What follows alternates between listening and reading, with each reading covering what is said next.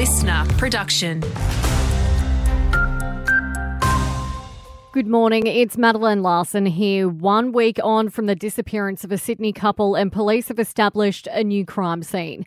Divers have been sent to Goulburn in the New South Wales Southern Tablelands as they search for the bodies of former TV presenter Jesse Baird and his partner Luke Davies.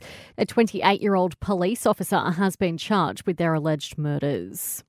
Evacuees are being told it's not yet safe to return as fires continue to burn in Victoria's west. Fire crews are yet to gain the upper hand over blazes northwest of Ballarat that have already destroyed 6 homes. The Weather Bureau's Lincoln Trainer says hot and windy conditions are on the horizon. There's going to be very little rainfall and there is still a risk of thunderstorms on Wednesday, but they'll be dry thunderstorms with some potential damaging winds. For the first time since the 2022 election, the primary vote for the Coalition has overtaken Labor.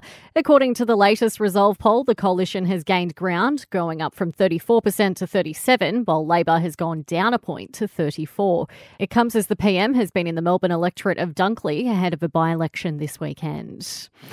Overseas, an election rematch between Donald Trump and Joe Biden is looking more likely. Former US President Trump has defeated Nikki Haley in her home seat for the South Carolina Republican primary. And Travis Kelce has been spotted partying in Vegas with his Chiefs teammates after his brief visit to Australia to see girlfriend Taylor Swift perform. The NFL star spent just 2 days in Sydney with the pop star. Australia showed off its depths in yesterday's rain-affected T20 win over New Zealand to sweep the Black Caps 3-0. And it may mean bad news for Steve Smith, the batter out for 4, blowing his final chance to impress selectors ahead of June's World Cup. There'll be chats around, obviously, those final few positions in the 15. Fingers crossed he makes it, but there's always going to be someone that's unlucky. Captain Matthew Wade there.